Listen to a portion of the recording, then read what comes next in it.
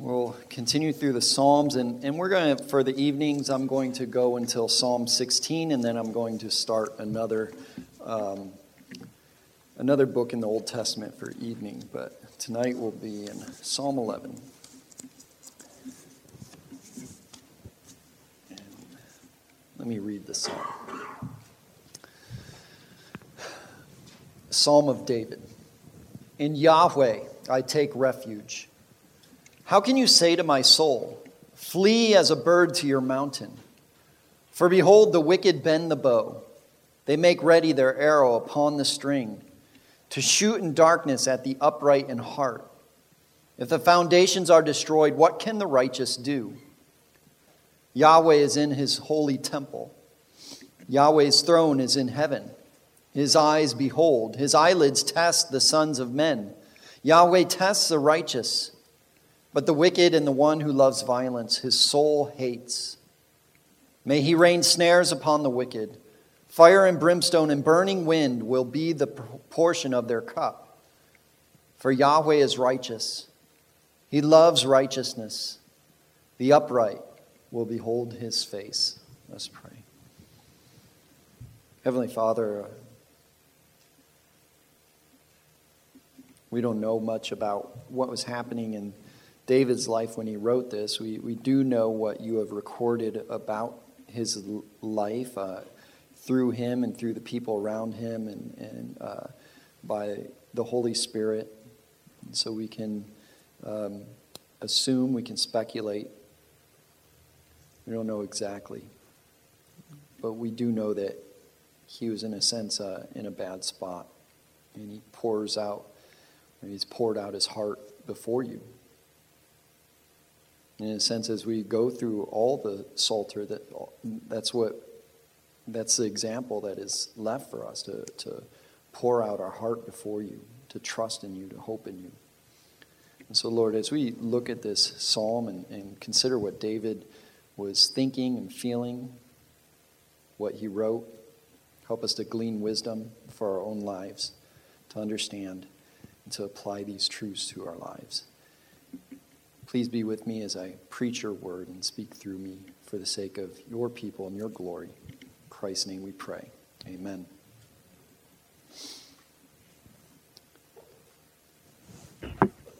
We see it in the news and the media and probably in culture and every day. And we don't have to look far around us to see that our world is broken.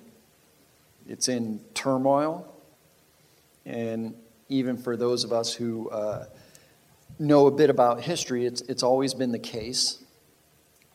But currently, as we look about our own culture and nation and society, we see that things tend to be getting worse and even at an ever-increasing speed. It seems as if our nation, our culture, and Western civilization as a whole is self-destructing.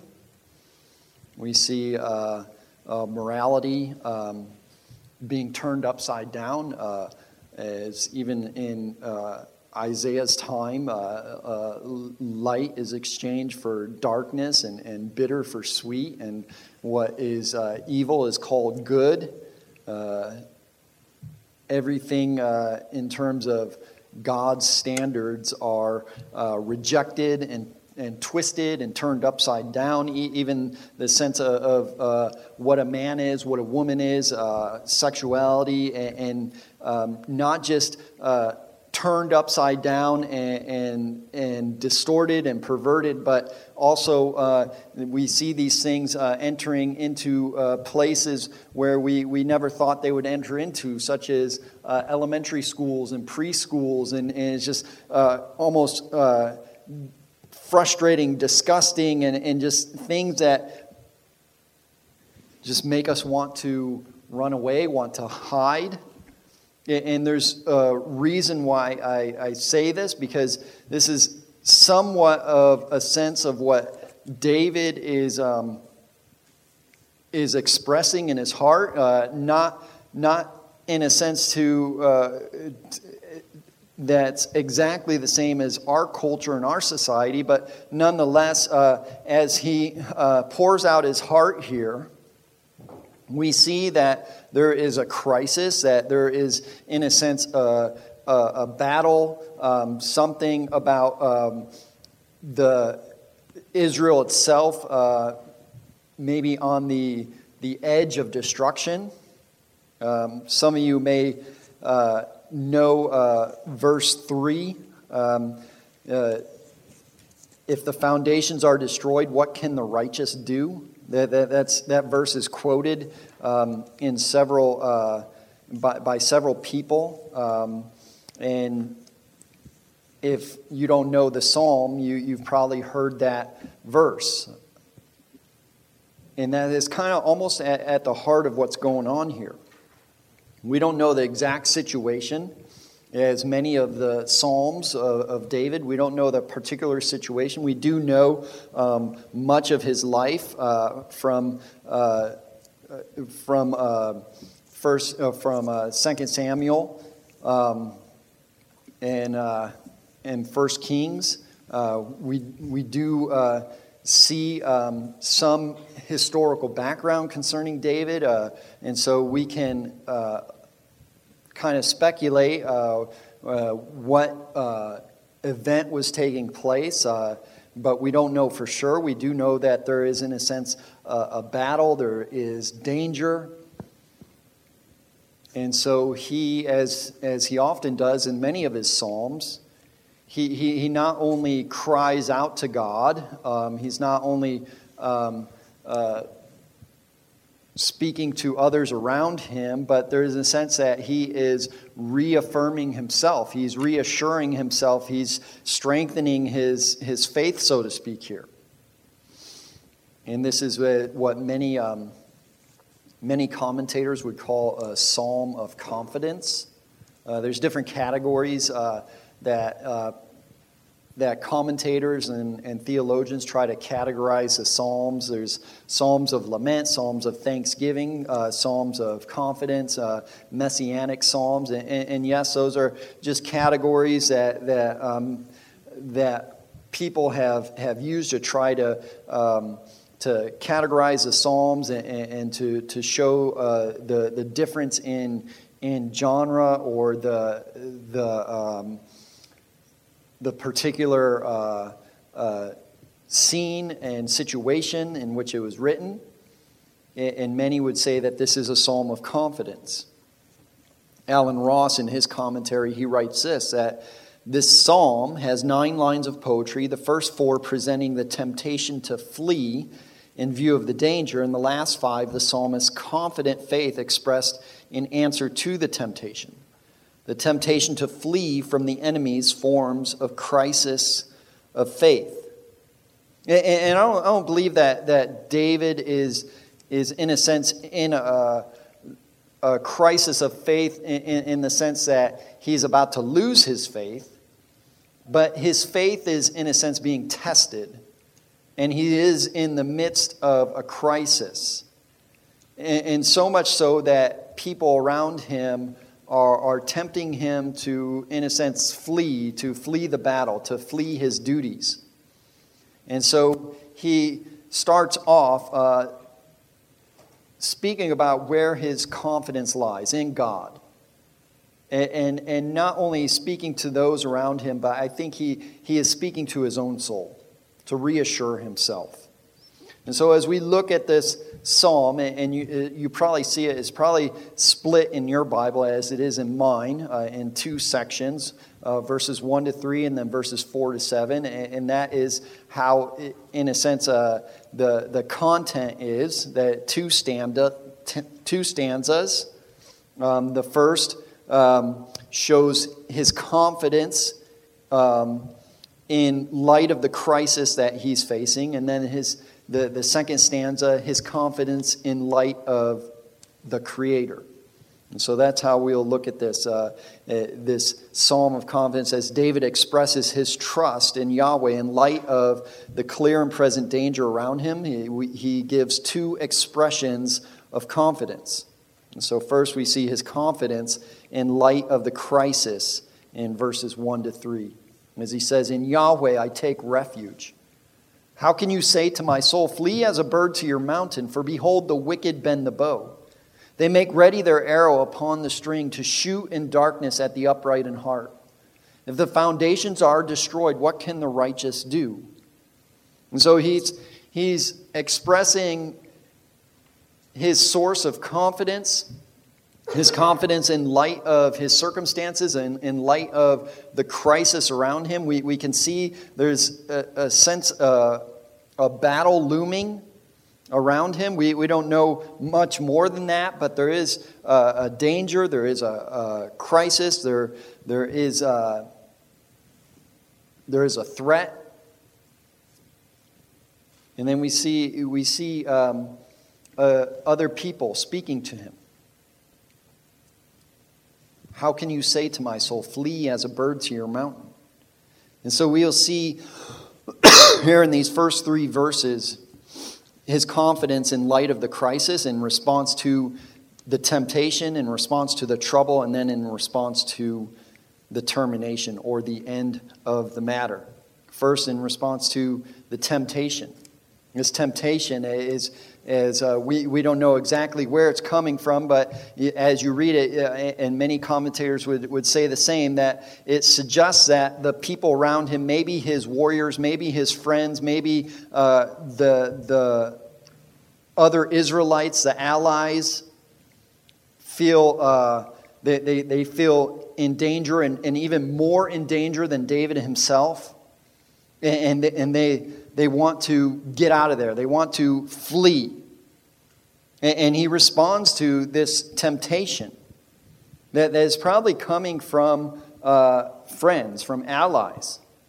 But nonetheless, it's a temptation to flee, and to flee to another refuge besides Yahweh. As he begins, and he says, in Yahweh I take refuge. How can you say to my soul, flee as a bird to your mountain? And there's a sense that phrase, flee as a bird to your mountain, it may suggest him fleeing back to Mount Zion, to Jerusalem. It may suggest that he is out in the field somewhere. He's away from Jerusalem, away from that fortress, away from safety. Or it could just be a phrase. I would take it as he is outside of Jerusalem somewhere with his army against some enemies of Israel. Maybe it's Absalom and his the people with him, or maybe it's as he is on the run from Saul, or maybe it's the Philistines. We don't know. But it seems as if those closest to him are telling him to flee from the battle, to return to a safe place. And he responds to that temptation. No, my refuge, my trust is not in a physical fortress or a place of safety. It's in God himself. In this, as David, he affirms himself, he affirms his faith, he assures himself that God is his refuge, his fortress, his mighty tower, who protects him, the one he can always run to, the one who is in complete control of all circumstances. As he affirms himself and assures himself, this raises a question for us. As David is responding to the temptation from his friends to flee and to run away, this raises a question to us in that what are those places or those things we are tempted to flee to when crisis hits? Because we all have them. And it may not be a physical place, so to speak. Sometimes it is. Many of us, we can think back and during our childhood, and maybe there's times almost every person has these moments in their childhood where they were off and they were either being bullied, or there was a threat from neighborhood bullies, or some sort of danger amongst the neighborhood kids, and all you wanted to do was to run home and to find that safety. But then as you grow older, that refuge, it might be your apartment, or it might be your group of friends, or it might be leaving the workplace and just going home, or it might be something a little bit more sinful. It might be substance abuse. It might be drugs or alcohol. It might be something like vacation or shopping, or even worse, or it could be... if you can't escape physically or through substances, it might be mentally in your own mind, daydreaming, asleep. But nonetheless, there are times, we all have trials in life, and there's times in every one of our lives where the trials seem so hard, so significant, that all we can think of is to run away. And if we can't run away physically, there's some other means by which we can run away. And this is what's happening in David's life with the people around him, that all they want to do is run away. And certainly David feels that temptation to run away as well. And he says, I can't run away from this crisis. I can't run away from this battle. Because it's significant, it's important. I can't just leave my duty behind. And certainly, as I began with speaking about our culture and our world and Western civilization, there's a temptation in the hearts and minds of almost every believer to flee. To flee from our society, to find a refuge somewhere else. If it's, for those who have or are currently living in a very liberal place, or a blue state, it's a red state, or maybe it's somewhere else, or maybe there's another country somewhere where things don't seem so crazy. A few years ago, there was this book that came out, and the title of this book was called The Benedict Option. And I haven't read this book, but the premise for the book was talking about Benedictine monks, that back in the Middle Ages, that they, in a sense, retreated to their cloisters.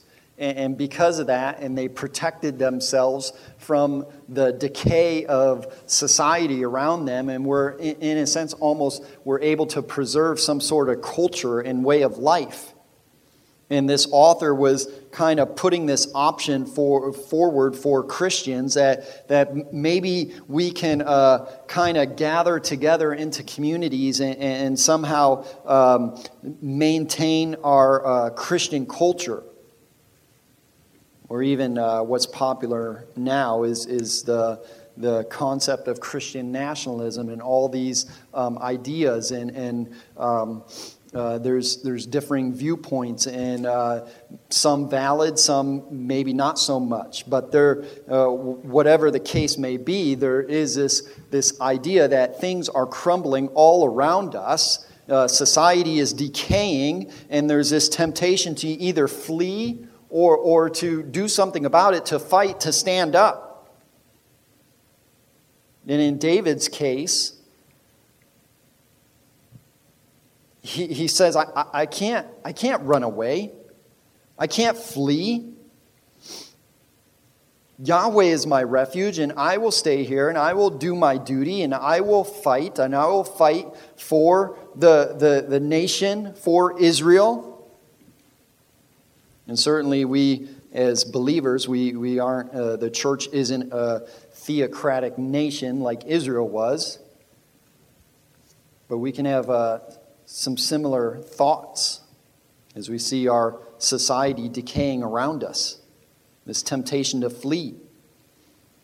And so David, he expresses his confidence in light of the crisis around him in his response to the temptation, but also, second, in response to the trouble, that there is real trouble around him. Verse 2, for behold, the wicked bend the bow. They make ready their arrow upon the string to shoot in darkness at the upright in heart. They bend the bow. This shows that the trouble is mounting. It's mounting. And this this idea of bending the bow is not just pulling the bow back, getting ready to fire. This is, you kind of have to understand not only the verb here, but archery in a sense as well. This is it's literally treading upon the bow. This is the idea that they are stringing the bow. As many archers, maybe not so much today with compound bows, but that when you had a string on a bow, you wouldn't always keep the string on the bow, because that would in a sense, the bow would lose its strength. So you would unstring it until the battle came or your time to hunt. And so now they are stringing the bow. They are stringing the bow. They are making ready their arrows upon the string. And to do so, to shoot under cover of darkness the upright in heart. In our day and age, we could say that they're loading the magazines, they're making their war plans, they're preparing their plans, or not even in terms of battle and warfare, but maybe in terms of more of ideological warfare. They're preparing their lawyers, they're drafting their evil laws, they're lobbying the politicians or buying them if needed. They're preparing to destroy the nation, the society. It's happening all around us. And so we see that the trouble is mounting. It's mounting all around David. And then there's this sense that the trouble is sure to come. He knows it's going to come, and it's going to come at the upright. You know, I Sunday school, it's probably about a month ago, I spoke about one Christian apologist, a famous man who wrote a lot about the decay of Western civilization, many books, and even made a video series off of one of his books, Francis Schaeffer. And he wrote this book, How Should We Then Live? And then he made a video series off of that. And well, in the beginning of that book and in the video series, he uses this illustration of a Roman bridge. A Roman bridge that has held for centuries, so many centuries, but the bridge was only built, it was only meant to hold up people, foot traffic. And it was very narrow. But he compared that bridge, in a sense, to our society, that our society and Western civilization, and America in particular, was built upon a Christian worldview.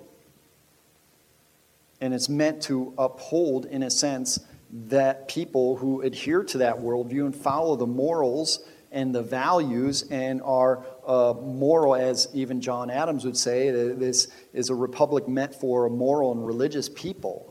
Is wholly inadequate for any other. And so just as that Roman bridge, as he would say, couldn't uphold a truck, it would just destroy it. So the way the morals, the values upon which our society is built, it cannot uphold an immoral, godless society. And so it will crumble, and that is what's happening. We see that the trouble mounting. We see the trouble that is sure to come. And there is this temptation within us all to flee, to run away, or to do something. And so there's this temptation in David's life as well, as certainly there's his speech, his response. It alludes to these enemies coming in against Israel, and him as the king trying to do his duty to defend the nation, the society. And so he expresses his confidence in God and God alone in response to the temptation to flee, the response to the trouble that's all around him, but also in response to the termination or the end of the matter. Verse 3, if the foundations are destroyed, what can the righteous do? saying if the foundations or the pillars of society are destroyed, if the nation of Israel is destroyed, what can the righteous do? What will the righteous Israelite do? If the enemies win, what will happen? What will happen if the enemies win? If they destroy us? If we flee and we just give up, what will happen? And so this is how he answers this temptation. He's saying, I can't give up. I can't flee. I can't go back to my mountain. I'm going to stay, and I'm going to fight, and I'm going to do my duty, and I'm going to seek refuge in Yahweh. I'm going to trust him, whatever may come. All throughout the Old Testament, and even some parts of the New Testament, but primarily the Old Testament, we see scenes of battles. Battles either of the nations or Israel against the nations. And sometimes in those battles, we see, we read narratives, and we get, we can glean wisdom. We hear phrases and speeches, and there's one such scene in 1 Chronicles 19 that just I was reminded about. This scene is, if you ever seen a war movie, almost every war movie has this, where the leader, the sergeant, the general, whoever it is, gives his speech to rally the troops. Here in 1 Chronicles 19, you see this speech as Joab is leading his troops, and it says this in 1 Chronicles 19:10. It says, "Then Joab saw that the battle was set against him in front and in the rear. So he chose from all the choice men of Israel, and they arranged themselves to meet the Arameans. But the remainder of the people he put in the hand of Abishai, his brother, and they arranged themselves to meet the sons of Ammon. And he said, if the Arameans are too strong for me, then you shall save me. But if the sons of Ammon are too strong for you, then I will save you."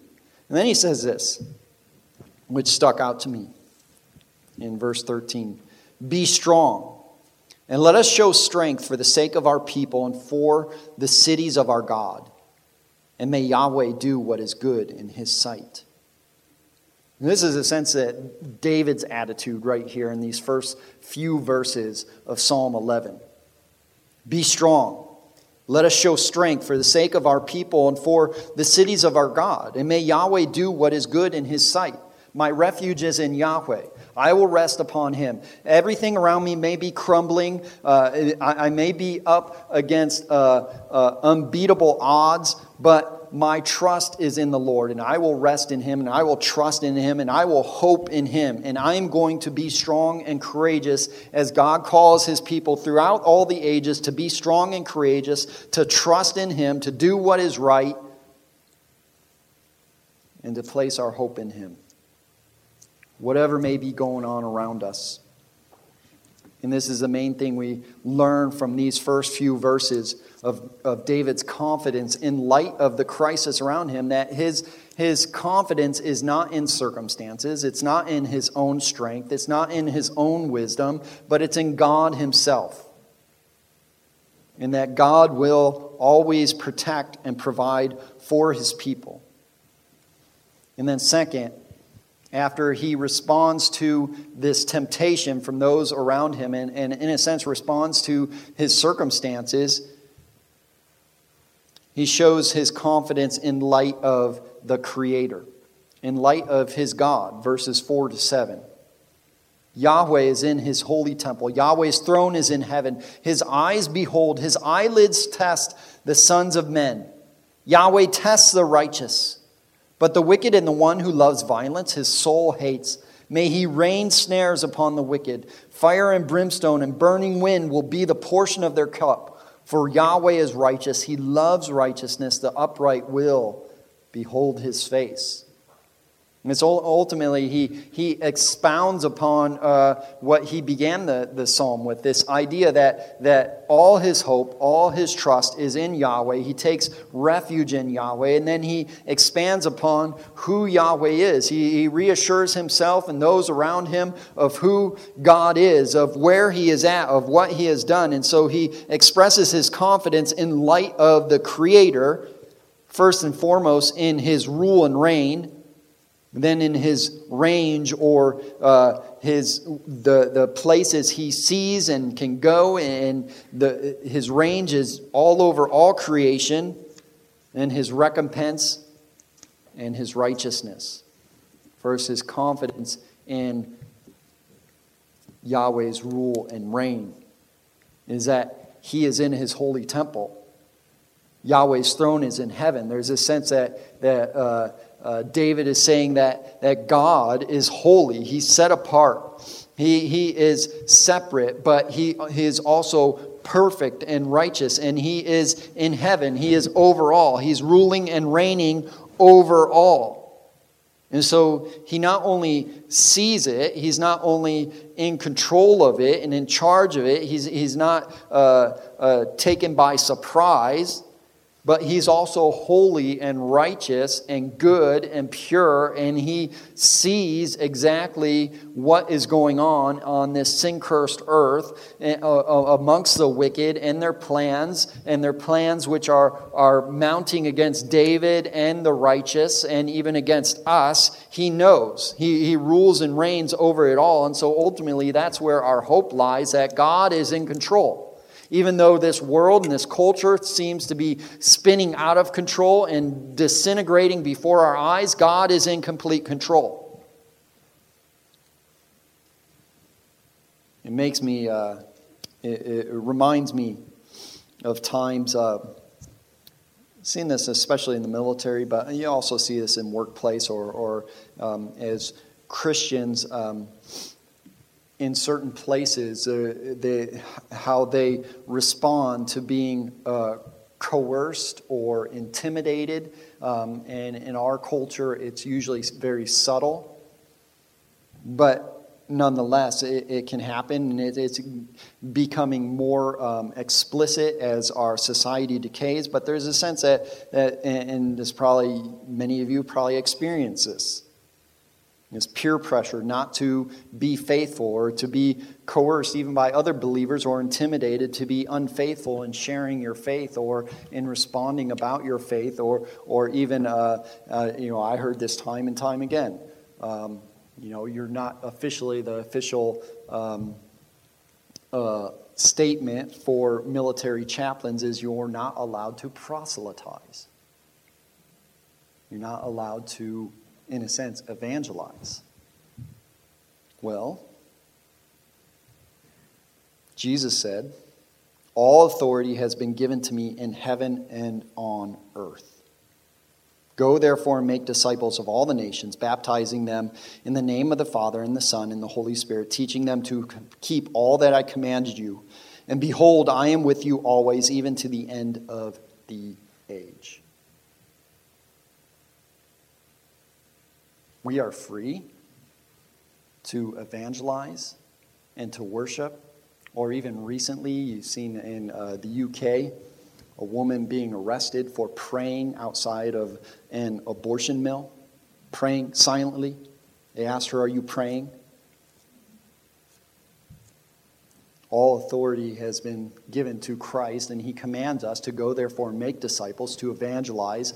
We are free to do that. However, we know, there might be consequences, but we are not to be coerced or intimidated by unbelievers. We are commanded to go, therefore, and make disciples, to evangelize. Now, yes, there are times where we exercise tact and wisdom, and there is a sense that in our workplace that we are there to work for our employer, and we are to do that. But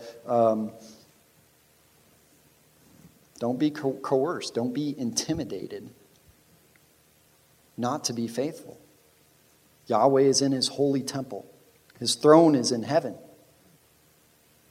And yes, we may bear the consequences of being faithful in the midst of a wicked and twisted generation. But we are still called to be faithful. There's no place in all of creation that is off limits to evangelism or the worship of God. God reigns over it all, and we are commanded to be salt and light, to proclaim his gospel, to call others to repentance and faith. And so, in a sense, as David is in the midst of the threats of the enemies of God all around him, he reassures himself that God is in his holy temple. Yahweh's throne is in heaven. His eyes behold, his eyelids test the sons of men, showing that not only his rule and his reign, but his range. And here we see in the second half of verse 4, this what theologians would call an anthropomorphism. It's a big fancy word for meaning that God is explaining, or David is explaining God with human attributes, so that we can understand, kind of grasp who he is, his character, his abilities. God is spirit. He doesn't have a form except when God took on human flesh, but he is spirit. But David uses this language here to show that he sees everything. His eyes are everywhere, so to speak. This language, the eyes of the Lord, it's used in several places. 2 Chronicles 16:9, it says this, "For the eyes of Yahweh move to and fro throughout the earth, that he may strongly support those whose heart is wholly devoted to him." Psalm 34:15, "The eyes of Yahweh are toward the righteous, and his ears are open to their cry for help." And probably the most popular one, some of you, even if you don't know the reference, you probably heard this before, Proverbs 15:3, "The eyes of the Lord are in every place, watching the evil and the good." He sees it all. Nothing escapes his notice. Nothing escapes his sight. Not only does he see it unfolding, but he saw it before creation began, because he knows the future from the past and everything in between. He knows it all. God is omnipresent. He's omniscient. He's omnipotent. David even says this in his great, probably one of the greatest Psalms, and that's kind of hard to say, but his greatest treatise on God and his attributes and his character in Psalm 139. And like many of his Psalms, I believe in Psalm 139, David is also trying to reassure himself, to bolster his faith concerning who God is and his character and his attributes and his power. He says in Psalm 139, "O Yahweh, you have searched me and known me. You know when I sit down and when I rise up. You understand my thought from afar. You scrutinize my path and my lying down and are intimately acquainted with all my ways. Even before there is a word on my tongue, behold, O Yahweh, you know it all. You have enclosed me behind and before, and you have put your hand upon me. Such knowledge is too wonderful for me. It is too high. I cannot attain to it. Where can I go from your spirit, or where can I flee from your presence? If I ascend to heaven, you are there. If I make my bed in Sheol, behold, you are there." And he'll go on speaking about God's attributes, his presence, his knowledge, and particularly his presence and his knowledge concerning David. There's also a sense that he does somewhat of the same here, as he's reassuring himself and those around him that God sees it all and he's everywhere and nothing passes his sight or his notice. He's not surprised by anything. He knows his people. He knows who are his. And he will judge all people. And he tests the righteous, as David will then say in verse 5. That he reaffirms himself and he expresses his confidence in light of who God is in his rule and reign, in his range, in everything that he sees. But also, thirdly, in his recompense. That he will judge all peoples. Verse 5, Yahweh tests the righteous. But the wicked and the one who loves violence, his soul hates. May he rain snares upon the wicked. Fire and brimstone and burning wind will be the portion of their cup. And so there's this sense that, even as he begins in verse 5, Yahweh tests the righteous, this sense that he evaluates them, he proves them. But he also judges all peoples. He tests all peoples. He knows. And he hates sin. And he not only hates sin, but he hates the sinner who commits it. And especially those, as David would say right here, those who love violence. It is not just that they do violence. It's not just that they plan violence, but they love it. They love wickedness. And so God hates them. He hates them. And then right here in verse 6, in a sense, somewhat of an imprecatory prayer. May he rain snares upon the wicked, or fire and brimstone and burning wind will be the portion of their cup. God has reserved judgment for the wicked, and he will unleash it. And so many passages concerning his judgment. It's one of the main arguments for in presenting the gospel of God's judgment. Jesus uses it often, speaks of God's judgment to flee from the wrath of God.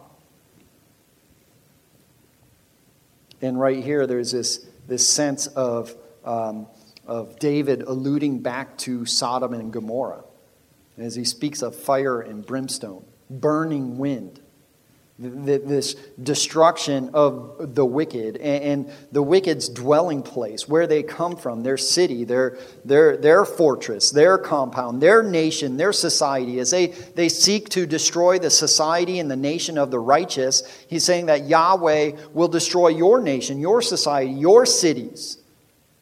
He will rain fire and brimstone upon your cities, your wicked cities, as he did Sodom and Gomorrah. And even as before he did that, as the angels came to Abraham and told him before this would even happen, and Abraham, we see this exchange with Abraham and God. Will you destroy it if there are 50? And then he goes on. And as you read that section of Scripture, you just want to say, stop, come on. But he's just showing how gracious, how righteous God is, but also how wicked Sodom and Gomorrah was, that there wasn't even 5. And Abraham says this, shall not the judge of all the earth do right? And he does right by destroying all of them, except Lot and his family. One commentator, he writes this concerning the fire and brimstone, or fire and sulfur. He says this is reminiscent of the judgment on Sodom and Gomorrah. Evil will be completely burned up. And then he goes on, he talks about this phrase that David says will be the portion of their cup. This sense of their cup, or this cup. And he goes on, he says, there is a cup of God's blessing as well as a cup of his wrath. The wicked will drink wrath to its dregs. But for those of us who are in Christ, Christ took his people's punishment upon himself by drinking the cup of God's judgment for us. That God will destroy all wickedness. He will judge all sin. And his judgment is just, and his judgment is serious. But he is patient, not willing that any would perish, but that all would come to repentance and faith in him. And so he waits, but he will judge all sin. David assures himself concerning God's character, concerning his rule and reign, his range of sight, his recompense, his judgment, but finally his righteousness. That God is not an unjust judge. He doesn't let sin slide. He doesn't let wickedness slide. He doesn't let evil slide. He cares for his people, and especially for those who are upright. David ends this psalm by saying that in verse 7, Yahweh is righteous. He loves righteousness. The upright will behold his face. That there is an end to this all. There is a righteous end as God is righteous. That he will one day rule and reign in righteousness. He will do what is right because he loves righteousness. And the upright will behold his face. God is righteous. He loves righteousness. And yet, at the same time, as David ends and he says, the upright will behold his face, we know that the Bible clearly says that no one is righteous, no, not one. That God even told Moses that no one shall see his face and live. But we get this promise that the upright will behold his face. See this refuge of righteousness in Yahweh. That he is righteous and the righteous will behold his face. They will find refuge in him because he offers his righteousness to all who would repent and believe upon his righteous Son for salvation. And so in Yahweh, there is a sense where there is this refuge. He is the refuge of the righteous because he and he alone is righteous, and he solved the problem of our unrighteousness by sending his perfect righteous Son, as Paul writes in 2 Corinthians 5:21, that he made him who knew no sin to be sin on our behalf so that we might become the righteousness of God in him. See, the biggest problem with sinful man is not just that we commit sin and we transgress God's law, but part of sin is that not only do we transgress, but we don't do the positive, good things that we ought to do. We lack righteousness. It's not just that we commit evil, but we lack the righteousness that God requires. James says, to whoever knows the right thing to do and does not do it, to him it is sin. It's not just the bad things you do that are sinful, it's the good things you fail to do. It's the fact that none of us loves the Lord our God with all our heart, soul, mind, and strength. None of us loves our neighbor as ourself. And so it's not just that we transgress God's law, but we lack the righteousness which his law requires. And that righteousness is only provided for us in Christ, in repenting and believing upon him and trusting him for the righteousness that we need to see God imputed to us through Christ.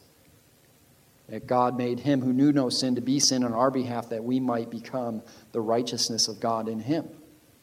And that's our only hope, that we will be upright and behold his face. And that is, in a sense, David's hope here.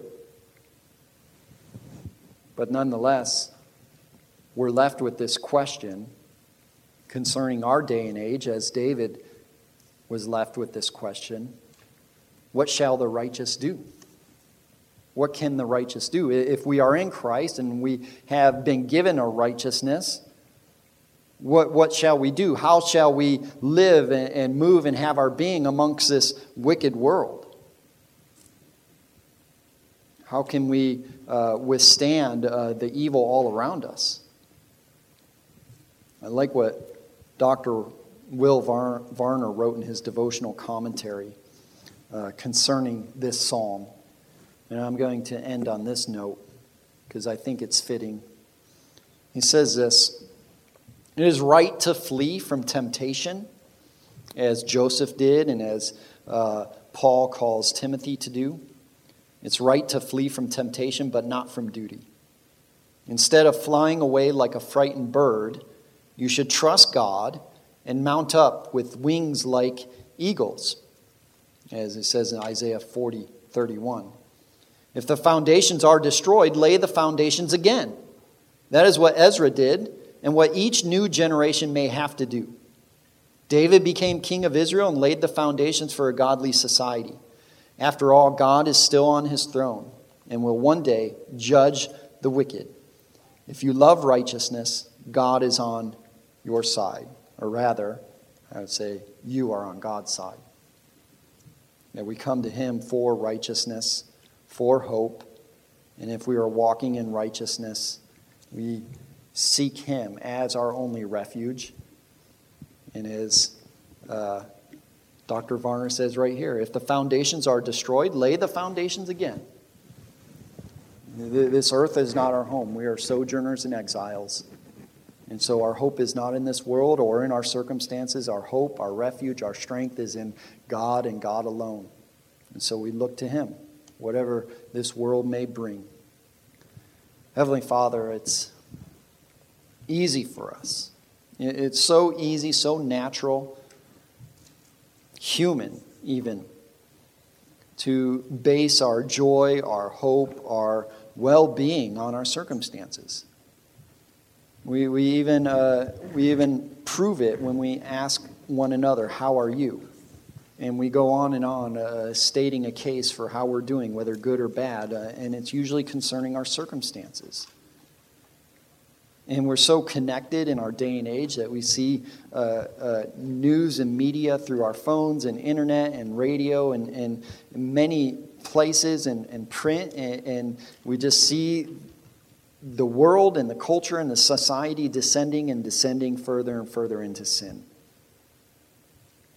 And it's easy for us to get discouraged, to get angry, to get bitter, to get frustrated, and to just want to run away, to flee away, to whatever refuge we make for ourselves, whether it's some physical refuge or in our homes or in vacation or substances or entertainment or whatever it may be.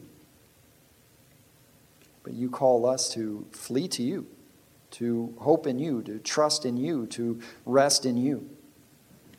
So, Lord, as we live and move and have our being in this wicked world, which is getting worse and worse, help us to trust in you, to hope in you, to be faithful to you.